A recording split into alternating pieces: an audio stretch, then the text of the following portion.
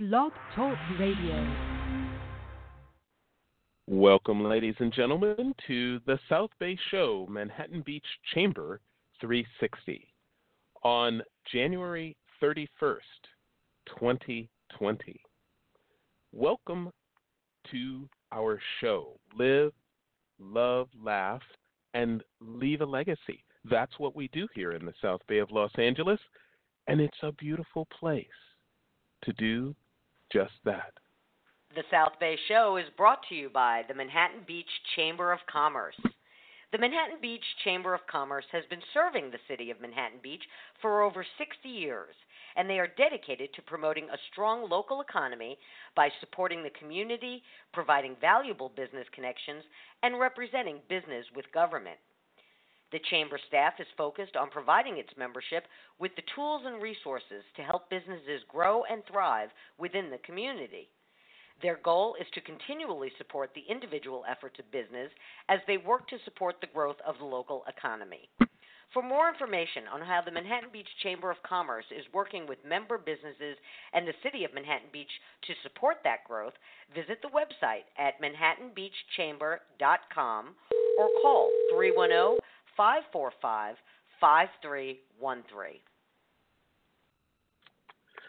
I'm your host, Joe Terry, and you can read all about our many adventures on Facebook at facebook.com/The South Bay Show.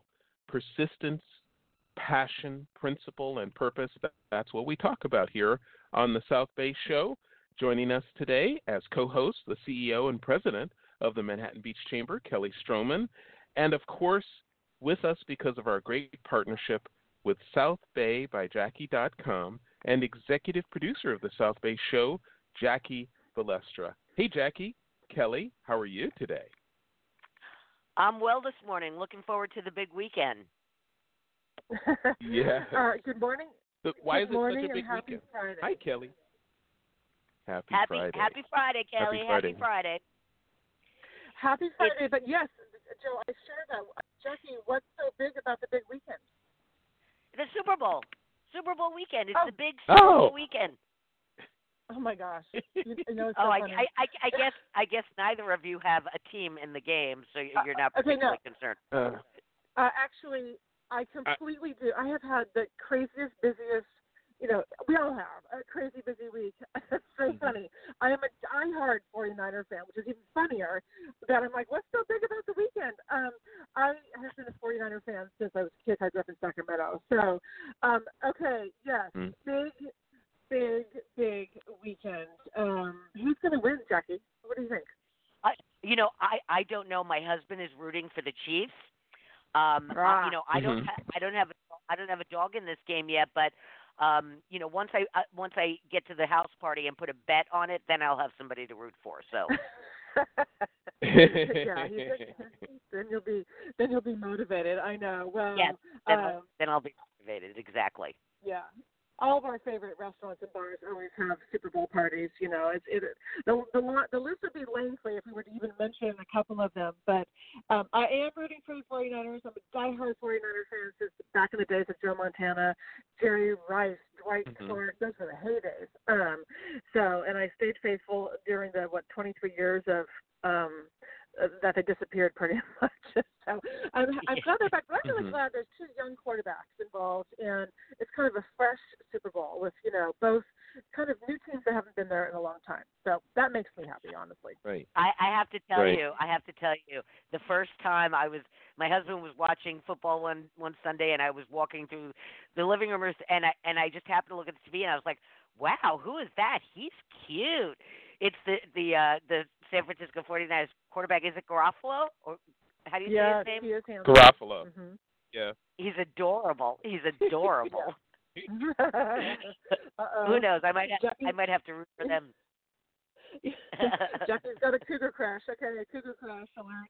Yes, I do. Yes, I do. The older I get, the cuter they get.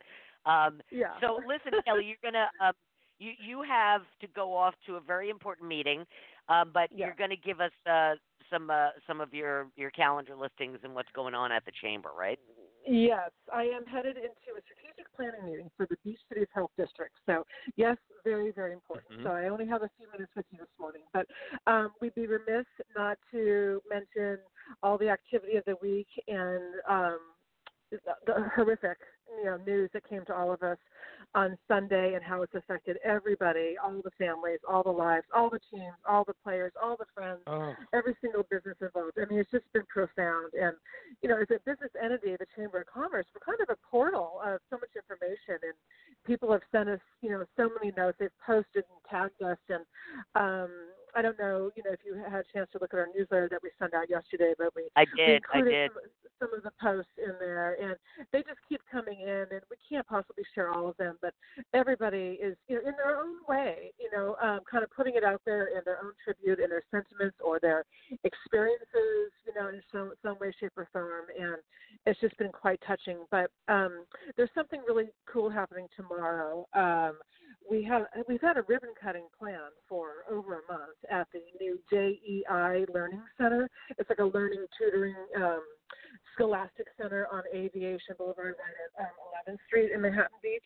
Ribbon cutting is tomorrow at 1 p.m. And lo and behold, they've painted this huge Kobe and Gianna mural on the side of their building that faces south on Aviation. It's a really cool story. So we're encouraging people, come to the ribbon cutting. Of course, come to their open house. They're going to have their learning center open from like 10 a.m. in the morning to about 2 p.m. just so you can tour. And if you have kids of any age, come in your jeans, come in your yoga pants, doesn't matter. Just come on over. But the added bonus is, they've created this mural on the side of the building, and the artist, who I had a chance to talk with yesterday, and I got just cell phone video coverage of him. It was real impromptu. I stopped by. I was like, oh, my gosh. Told me the whole story of this mural and his passion for it, too, and what's happening. And the mural had other very famous people on it up until this week, and including Oprah and Steve Jobs was on the mural. And when all the tragedy struck on Sunday, the owners called Randall, the artist, back and said, hey, can you add a Kobe and Gianna into the mural somewhere? And when he came back to the side of the building, he's like, I can, but it just doesn't feel right. So they've wiped the entire slate clean, and they've done this beautiful tribute to Kobe and Gianna and butterflies, the whole 9 yards. And so who knew that, that Oprah and Steve Jobs would be painted over for something like this. So it's a beautiful tribute, and we're encouraging people to stop by, take a look, but also come and see what the Learning Center is all about. So it's going to be kind of a real feel-good, little event tomorrow. Very, very, very cool. But we obviously have all been touched. I'm going to the game tonight, by the way. And again, these plans were made like 3 weeks in advance, if who knew. And I suspect it's just going to be, I'm taking my Kleenex, it's going to be very moving and very touching. And I know the Clippers did something last night. The Kings did something the night before.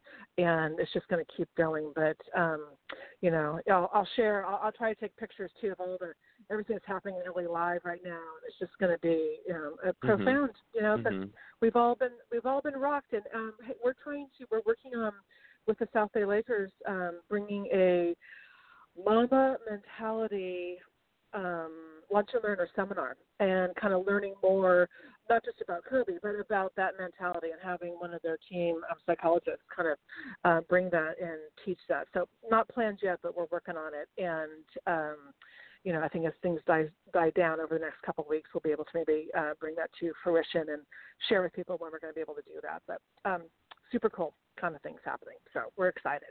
And that's the big news. And obviously there's huge Super Bowl activities, on Sunday to check out. And then we had a really cool cyber seminar this week at First Republic Bank. They brought down their big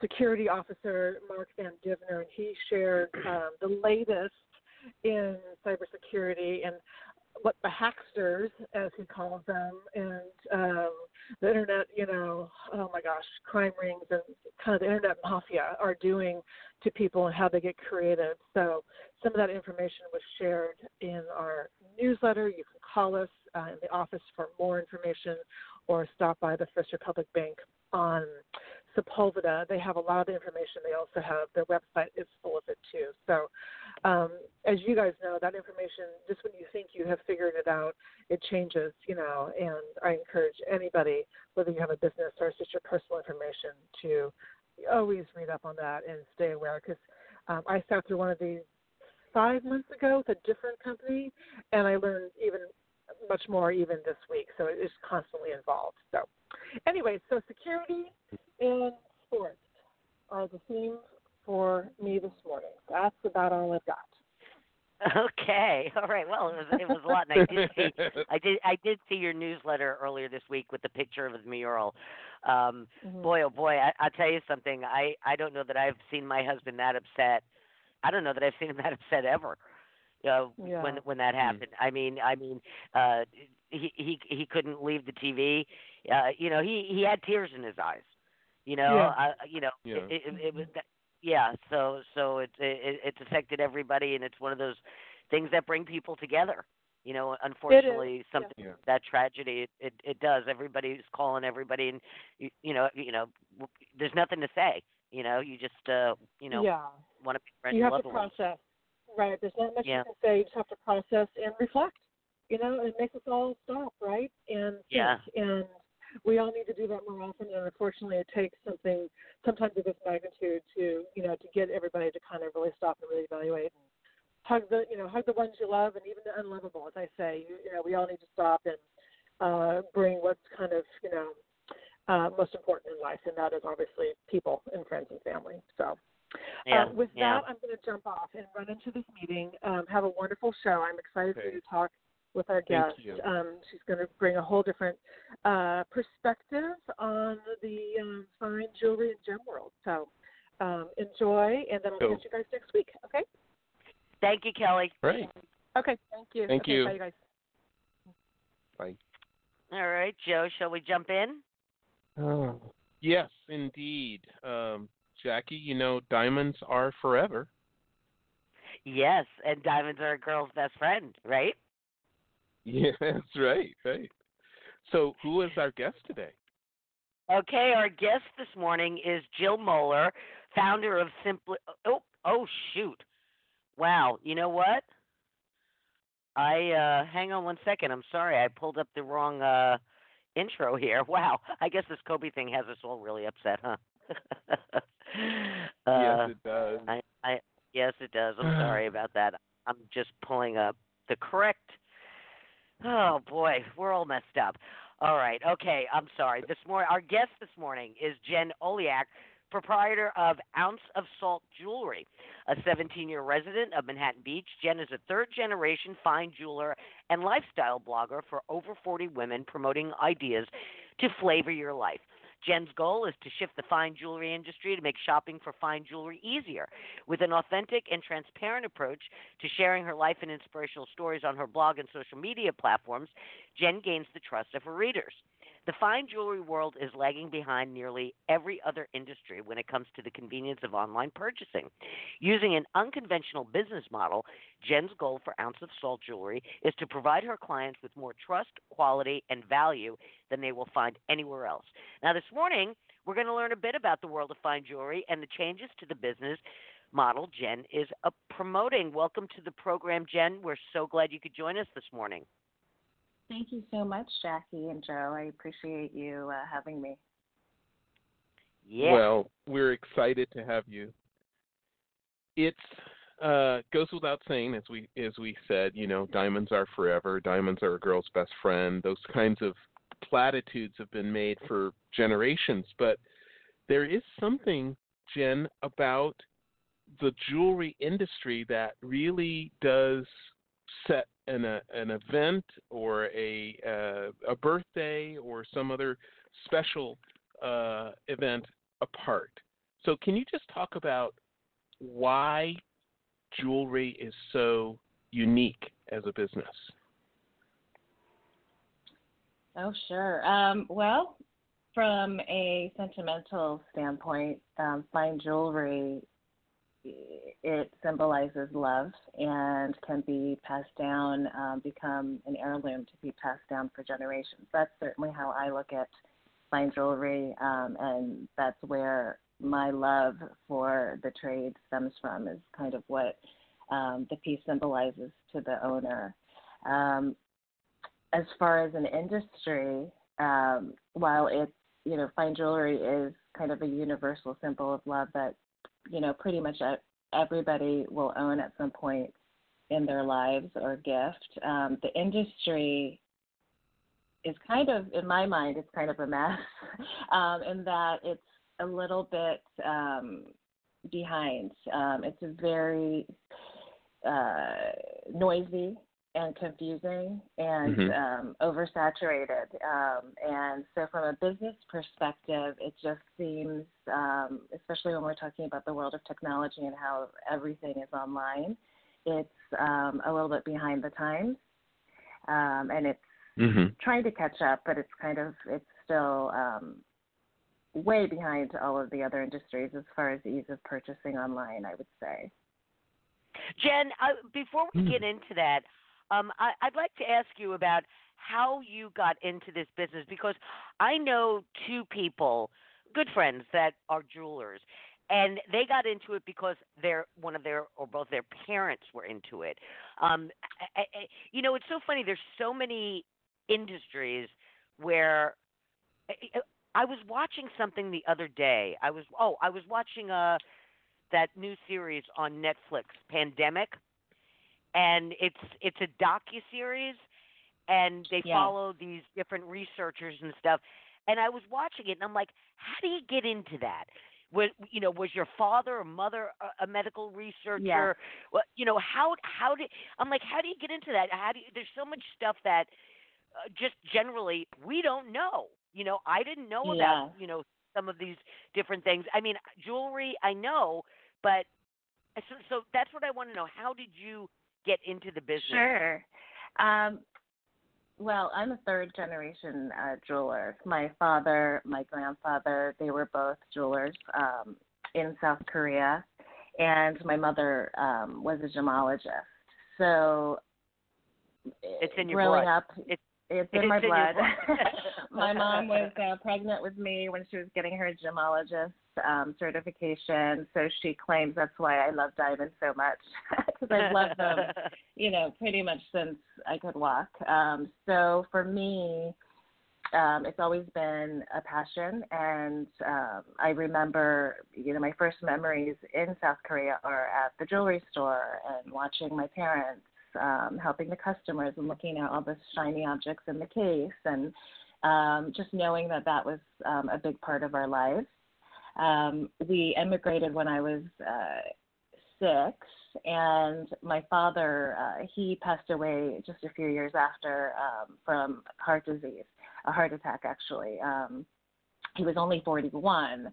And so after he passed, my mom, kind of being an immigrant mom of 3 kids, everything kind of shifted, and she was working 2 jobs, and we had no life insurance, and just kind of the same story that you hear with widowed parents. She kind of went a little off the not the most model parent, and so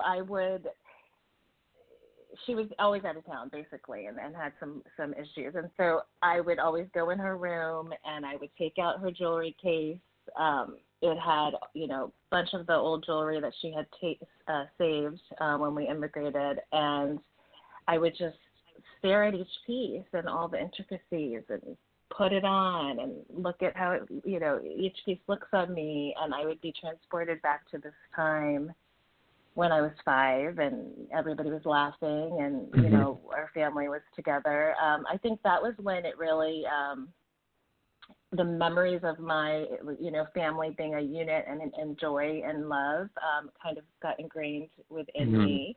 Then I grew up and was not in the jewelry industry at all. I was in finance and accounting, and I helped my husband with open and run his surgery practice for 10 years. I had 2 children, and so after about 20 years doing other things, I decided to start this lifestyle blog because I wanted to kind of find myself, and I felt like there are a lot of women my age when I turned 40 that needed somewhere to kind of connect, and I started writing articles about inspirational living and just whatever was happening that I thought that helped me, that might help somebody else. And I had been doing that, or have been doing that, for about 3 years. Through my life, I've been collecting jewelry. I know a lot about it just because of my family history. But I was doing brand work. So I still do it now when companies ask me to do brand work for them. But, as you know, influencers, they get hired to advertise for the company. So that was where kind of my blog took me for our demographic, which is, the 40s women that are interested in kind of a higher level of living. And after doing that for a few years, I just kind of felt like, hey, I don't really love, talking for everybody else. I need something to talk for myself. And so putting all of the little pieces of my life together, when I really sat down and thought about how I want to spend the next, 20 years until I retire, I kept coming back to fine jewelry and all the things that I could share to help the customer in their journey to get their heirloom piece and to invest in their engagement ring. It's such a noisy world, and it's I just wanted to start helping to streamline it and kind of cut out some of the noise for people. So if you think of like the girl next door that kind of has the inside connection to the fine jewelry world, that's what I see myself as, because my blog kind of gives you a window to my whole life. From the story that I told you about, having a hard childhood, all the way to, having my, problems with my teens.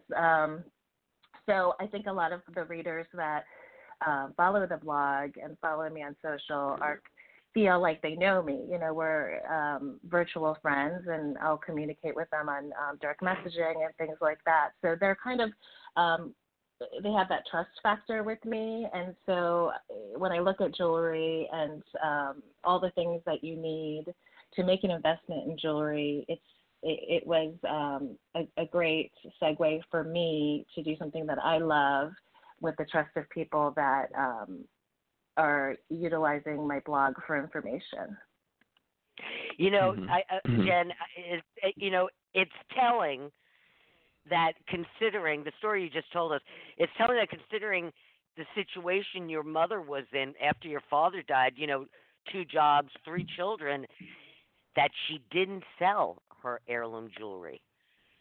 That right there tells us how important and the attachment and the sentimentality and the memories have, that you were able to still go and look at it after the. Yeah, well, she did sell some of it. But yes, you're right. The most important pieces she kept because they meant the world to her. Your engagement rings, gifts from my father. So absolutely, I think, the jewelry that we invest for an equivalent of like a right hand ring that you wear every day, or a pendant, to me, it's so special when there's meaning behind it of love, and especially when you're passing it down. It's just it's priceless. But right. It needs to be of the quality that you can be able to do that. And a lot of people don't know. It's a little bit of a mystery. I think some of it's on purpose to be very obtuse and or obscure, in the details of what goes into fine jewelry. People, it can get confusing. So I think, you just want to know it sparkles, it's beautiful, and we're left to kind of just trust whoever we're buying from, and it's just a little bit unclear all of the details. And I tend to be one of those people that gives too much details. And sometimes I'll confuse people. But when I purchase something, I really like to get as many data points as I can understand to make the best decision. Mm-hmm. And so it's a little bit different in that approach as well. I kind of over-inform, which, they say in sales, you have to make it the least amount of brain power for the customer to understand. You don't want them to expend calories thinking too much. But for something, an investment like fine jewelry, I think it's really important to get into the details and to try to get informed before you make a purchase like that that's going to last multiple generations. Yeah. What's that Philip Patek ad? You never own one; you just hold it for the next generation. It's funny because recently, a few years ago, my mom started divesting her stuff. She's getting older; she doesn't need all this stuff, and she had a few pieces of very, very good jewelry. A couple of which have been passed down from her grandparents. When I say they don't make things the way they used to, these pieces are proof of that. But it was interesting because she had laid it out. I have two sisters, and she was going to give each of us, a couple of pieces. And I said, something, Mom? I love them, but I don't have kids. I said, my other sisters, Mm-hmm. Barbara and Christine, they have kids. I said, so I would prefer that you give them to them so that I know it's going to stay in the family. That's wonderful. Yeah. It is. That's how I felt about it. It's a family heirloom, and it should stay in the family. And you know how these things happen. You don't have kids. If I drop dead first, what's my husband going to do with all my stuff? Who knows where it'll end up, right? So, yeah. So that jewelry, it's funny. I don't know of anything else that makes you feel that way. I don't know anything else that it's not makes you feel that way. That's not the proper term. There's another way to put it. I'll come up with it in a minute. But what I want to do, Joe, is let's take the station break. Yes.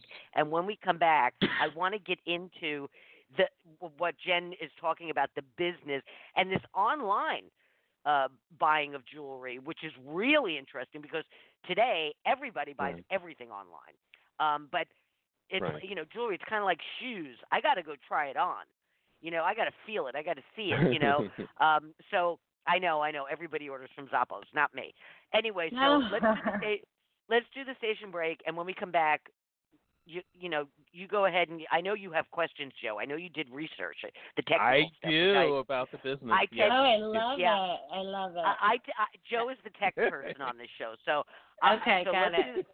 Let's do the station break, and then we'll get into the tech stuff. Yeah. Okay, great. Perfect. Ladies and gentlemen, you are listening to the South Bay Show, and we're so glad you're with us. You've joined us today.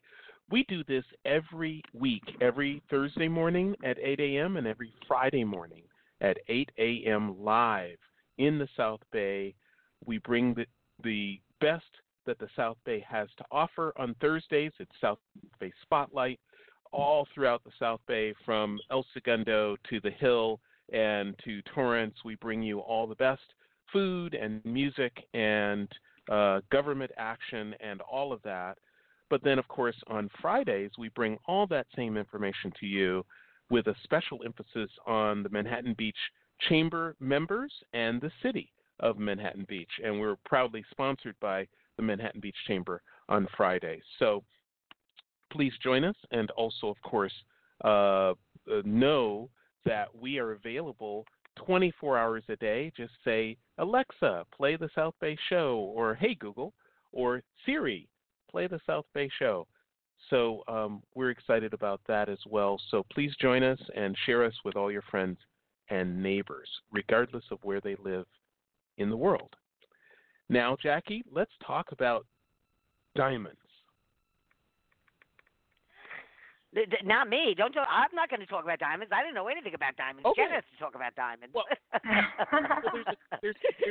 there's a couple of things, Jen. I mean, the first things that come to mind about the business that I think a lot of people might be surprised is that a lot of jewelry stores, retail, sort of mall-based jewelry stores, will actually have a diamond buyer that will be receiving product on consignment almost. Then they will sell it, they will see how their market responds to it, and then they will sell as much of it as they can. That they can't sell, they send back to the broker or the manufacturer. It's a very unique business model because obviously, diamonds and brooches and pendants and things like Rolex watches are very expensive. So often the retail stores don't buy them in anticipation of owning them. They buy them to see if they can sell them. Can you talk a little bit about that, and then we'll talk about GIA certification? Sure. Well, I can't speak to consignment products at a retail store because I don't have a retail shop. All of my business is currently online, so I don't have the whole inventory issue. But I do know if we're speaking diamonds in particular, there's a kind of brokerage system with diamonds, and there's a very limited supply of them. And any jeweler can access that system and, quote, borrow a diamond to show their customer. And if their customer chooses to purchase it, then they will take it off of the system, and they'll get it for about a week and take it on consignment for about a week. As far as jewelry, yeah.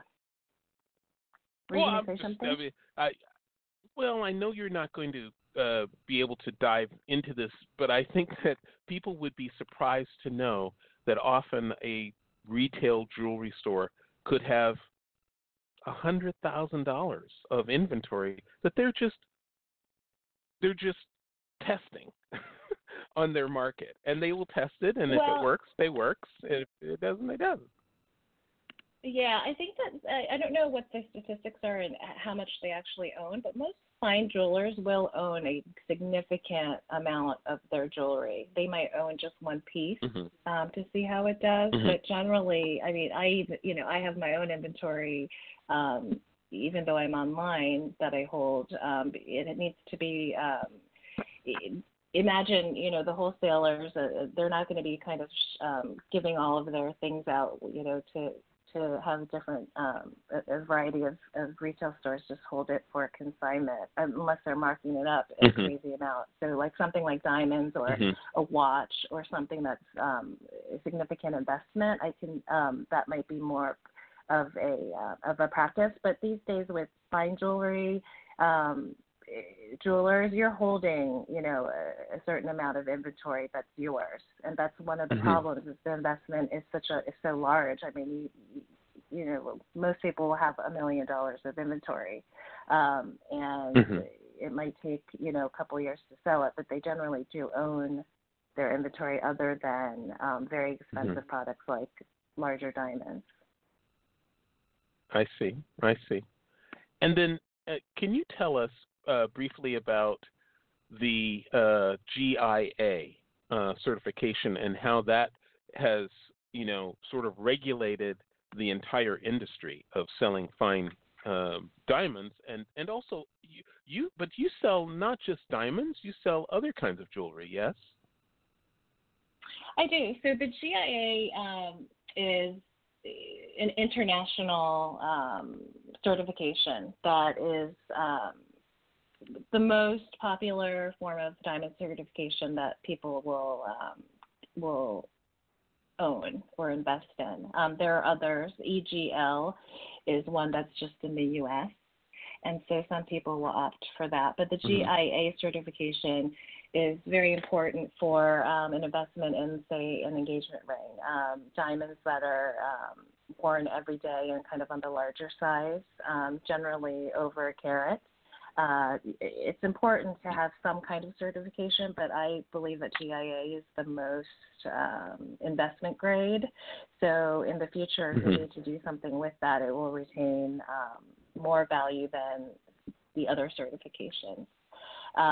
It's the most rigorous, and we've all heard of the 4 C's: color and cut. it's a very kind of across the board, same grading. And so each diamond gets a number and a grading report, and all of the pricing is based on that report. Let's talk about that. Color, Yep. Color, cut, clarity, and carat. Let's talk about that. Yes. Sure. Well, the color, I don't know how detailed we want to get. I don't want to bore you guys, but basically you want your diamond to be white. And so there's a different standard for, the 4 C's, whether you're getting an engagement ring or you're getting earrings, a pendant. And generally for an engagement ring, we want to get as white as we can because it's the way that it's viewed on the finger, you can see imperfections in the color, the way that sun hits it, the proximity to somebody's eyes. It's all going to show flaws more than another piece of jewelry. And we wear it every day, and it's a symbol of our marriage or engagement. So generally for color, I recommend like an F or a G color. It goes all the way down to I think J or lower. I've never seen a diamond that is lower than a J in person, but and then it goes all the way up to DD. So FG is the minimum that I recommend. That will give you a shiny white, crisp color. For cut, that's the most important, really, to have your diamond sparkle. And it depends on the type of ring, if it's a round or an emerald, etc. But that's you want to get the best cut that you can afford. And for clarity as well. So like when you combine all 4, a lot of people go for the carat size. And they compromise on the other qualities. When you get into the details, it can get so overwhelming, and you have to really look at all of the different variables together. And then there are also some things that you don't see on the GIA report as far as grading is concerned that you'll see with the naked eye. So when people are purchasing a diamond online, it might be perfect on the GIA report, but when you see it in person and you're looking at 2 stones with the same exact grading, one might look a little cloudy and, like, for lack of a better word, like not as much life or dead than the other one is much more brilliant, even though they have the same grading standards. So GIA is not a completely perfect 100%, it's got some loopholes there, and that's why some of these quote internet diamonds are a diamond will end up there and kind of be sold through the internet versus in person because they're kind of rejected otherwise. It's really important to have somebody that with a trained eye look at your diamond for you. You have to not only have great eyesight, but you have to know exactly how it should shine in the sun and in different lights and how you turn it and all the imperfections, where they sit, to what kind they are. I mean, there's just for me it's exciting to look at like 10 diamonds and look at it all and then pick the best one based on all of the components, because my background is very left-brained, analytical, finance and accounting. So to me, it's all numbers kind of in a computation. And then I see the sparkly diamond ring. So it's like the best of all the worlds. But it can get very, very confusing. I hope I didn't bore people with that whole explanation. But basically with an engagement ring. I'm sorry. We are thrilled to have someone with your expertise available to explain these things to people, and it's wonderful to have you here. Now, as an entrepreneur, Jen, I have to say, the practice of special pieces being loaned to retail stores, maybe most of their inventory is their inventory, but they will take on these special pieces as a practice. And then also the other practice of grading diamonds and so forth is fascinating. But now let's talk about your unique business model. I'm very interested in that. Sure. Well, looking from a business model perspective, just to back up a second. So back in the telecom bust era, I worked in corporate finance, and so I would go in with the Enrons and all these companies that were just completely, going bust. And I would have to analyze kind of their cash flow and their business plans and look at which ones would survive and kind of try to help estimate for the banks that lent them money whether they were viable or not. So when I looked at jewelry and entering the industry and learning about all of the business aspects, I thought, what is the business structure that would make this the most successful? And when I looked at retail, I just felt like surprised because of the markups involved. I mean, when you go into a fine jewelry store, it's not, overflowing with people, right? It's pretty low volume, high ticket, high margin sales. And we're seeing more and more that the brick and mortar shops are kind of consolidating and not unable to survive because of all the overhead involved. So in retail, I thought, I don't want to open a shop. That's not how I want to spend my time. And it's not, the model doesn't work. Then I looked at the online model. And right now what's doing well, there are two camps doing well. One are designers that have a name for themselves. They have celebrities wearing their stuff. They know people. They've gotten some good PR, and they have some key pieces that are very popular. And so those are more like right-hand designer people that are making a name for themselves and getting their growth through their designs. And not so much cost, their price tags will reflect that. And then, of course, we have the very high end like Cartier and all of the Tiffany and those icons that, are just a complete different, they'll mark up probably, 20 times, but they have the name and the advertising spend and everything. Jen, yeah. Not everyone is prepared for that. We have to slow down and repeat that over and over again. 20 times markup? Well, I'm talking Cartier and Tiffany and but it doesn't matter who it is. That's crazy. It is really crazy, but when you talk about even retail jewelers, I mean, the high-end retail jewelers, even in our town, before I got into it, I didn't realize, and now I know better. They are marking up, 3 to 4 times, 3 to 5 times, I would say is the average. But they have to. They have, high rent. They have staff. They have all this expensive jewelry.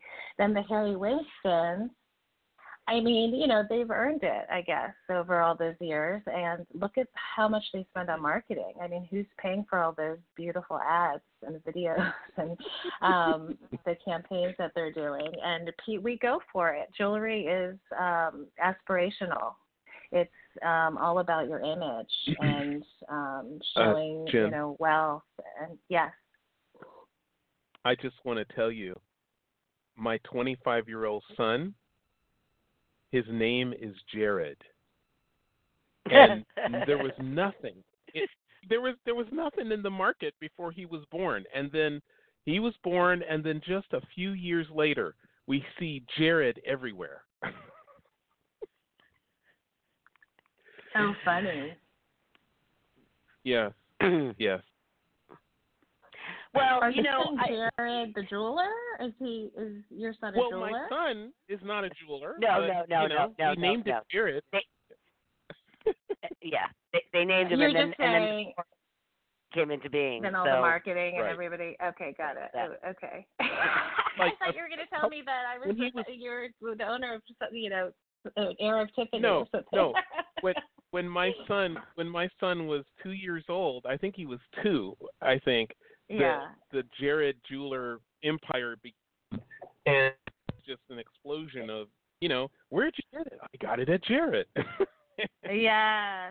It's And, marketing is a killer. Marketing works. Marketing is huge, and that's it's all really just perception, isn't it? And that's one of the things with jewelry is we have the designs that are beautiful, and everybody, that's a whole art, But when you look at diamond studs and a diamond and a gold, just the like a tennis bracelet and just the staples, that generally every woman would love to receive from a loved one, those are commodities, and you can look at them as commodities to an extent until they're turned into a piece of jewelry. And I think when you have a company like Tiffany marking up 20 times and, commanding the prices that and people, want that aspirational, Tiffany ring, et cetera. But then you have the other person that really would love to have, a ring like that, but it doesn't have to be from Tiffany. They just want the same quality and they want a diamond too and have the same type of feeling and the symbolism. Where do they get that? And do they have to pay 3 to 4 times markup at the jeweler to get educated and to be able to try it on and get all the service to guide them, because it is a very confusing market? Or is there a way to get it without having this kind of confusion and in a more trustworthy environment? And so my approach is really, I just want to make purchasing fine jewelry easier for the consumer. I want it to be very clear and very easy without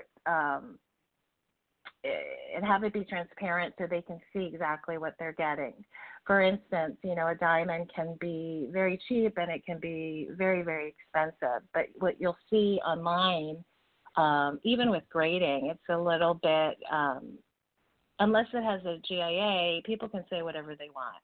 And so, when you go to buy a ring, let's just say an eternity band, the prices are they're hugely varied.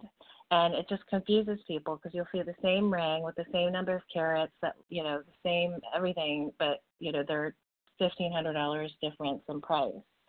And so for me, I'm just trying to have a platform where I can have a set number of products people can buy off the site with 30-day returns, free returns, and get exactly what is advertised with the trust that they would get if they bought from, their neighborhood jeweler that they've known for 20 years.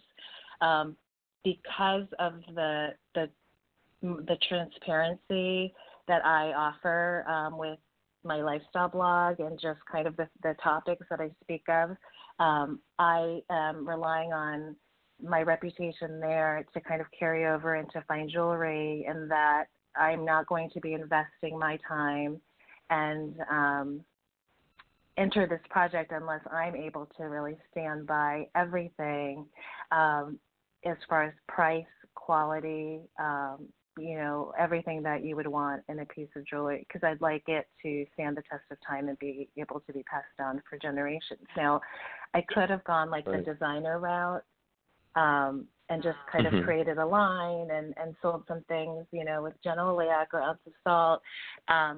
But my larger vision and what, long-term my goal is really to be more of a jewelry store and to find you kind of what you want. If you want a pair of diamond earrings, or you have a diamond that you need reset, or you're looking for a sapphire necklace, or whatever it is, to be able to find or create something for the customer to the exact specifications that they want, or if they need ideas, they can purchase from the shop. But just to make it very streamlined and be a central source where that everything has been vetted, approved for quality and with style. Because as we know, there's so many different styles of jewelry. You could have,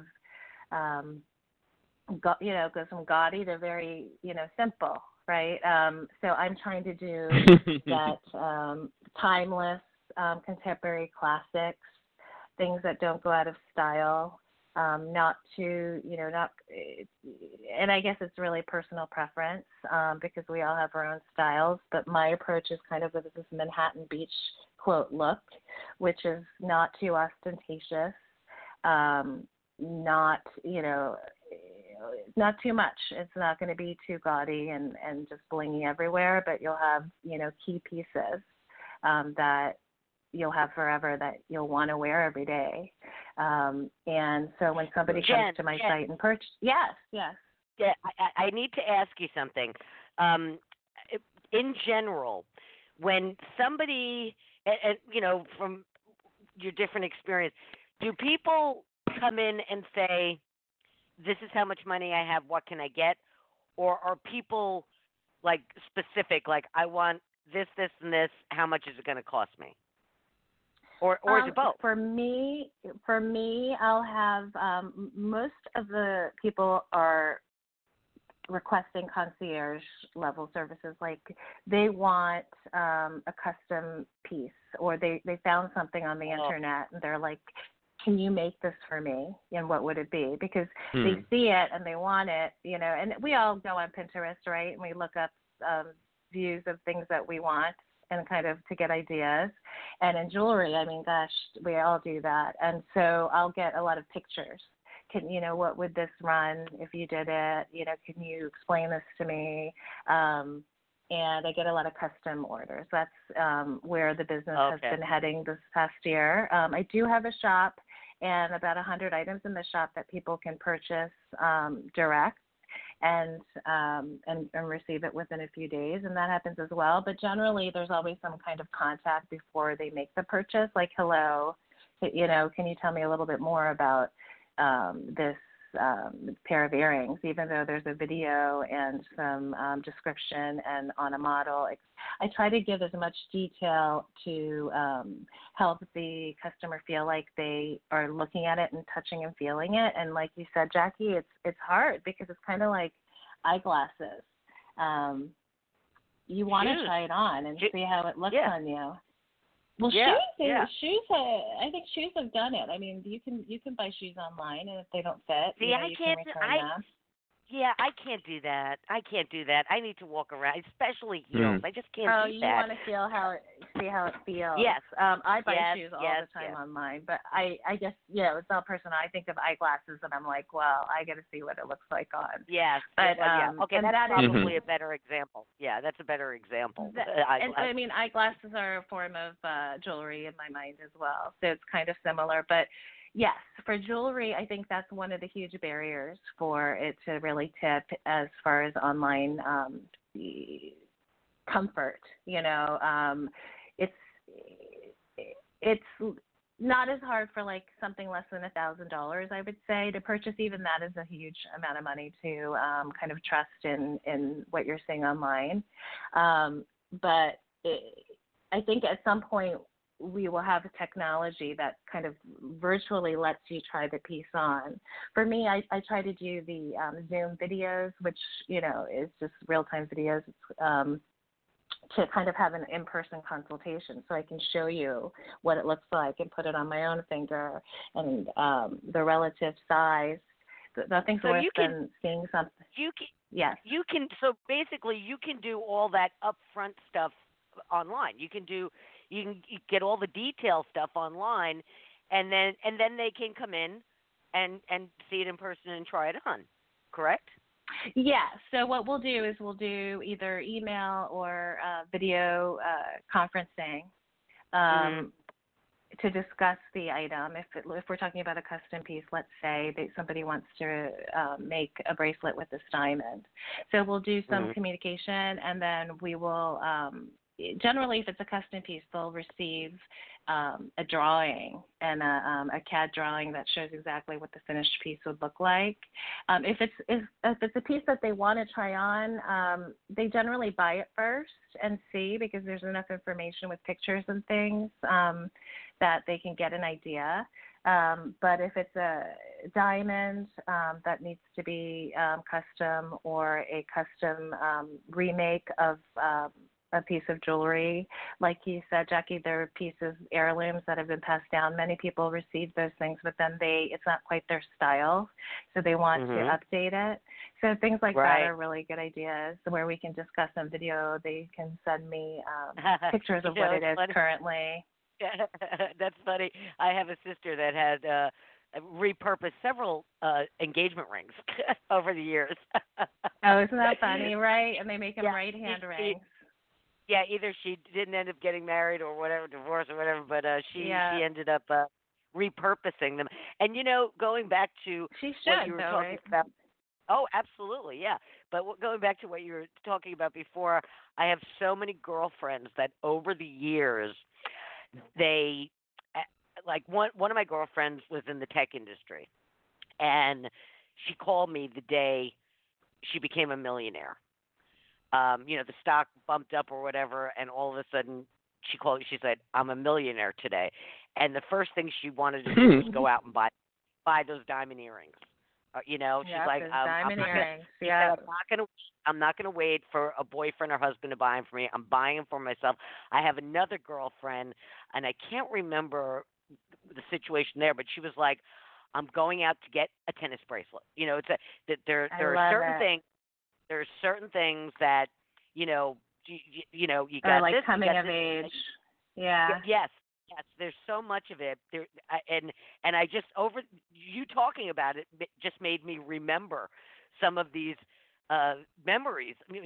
My memories of friends. Or that there was a girlfriend that was like, she for whatever reason she wanted that Cartier. Was it the Panther? I can't remember which one it was, but it's a status. It's something that maybe her mother had one or her father had one or whatever. But my friends that buy for themselves, they treat it as a reward for themselves, whether it's getting a promotion. I love it.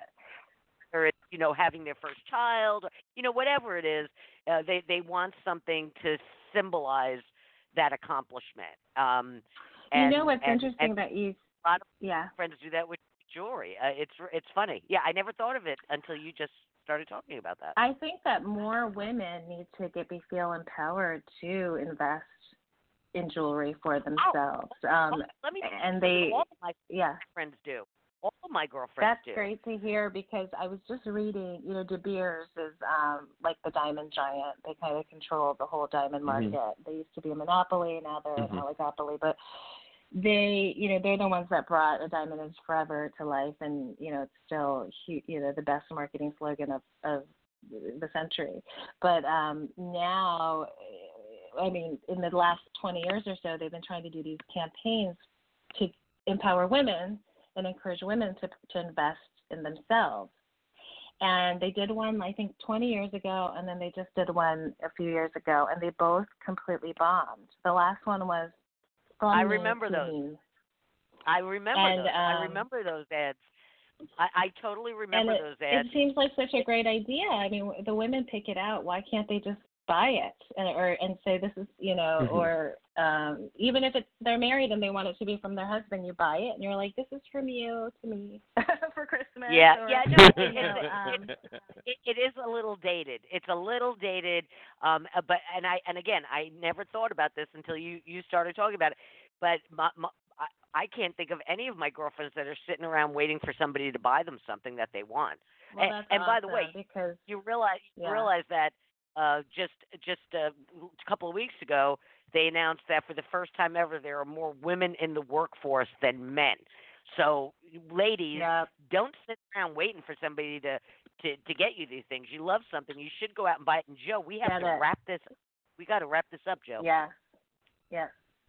Jen, diamonds are forever, and we could talk about this forever because it is such a fascinating industry. It's part collectible, part art, part science, and of course part aspirational.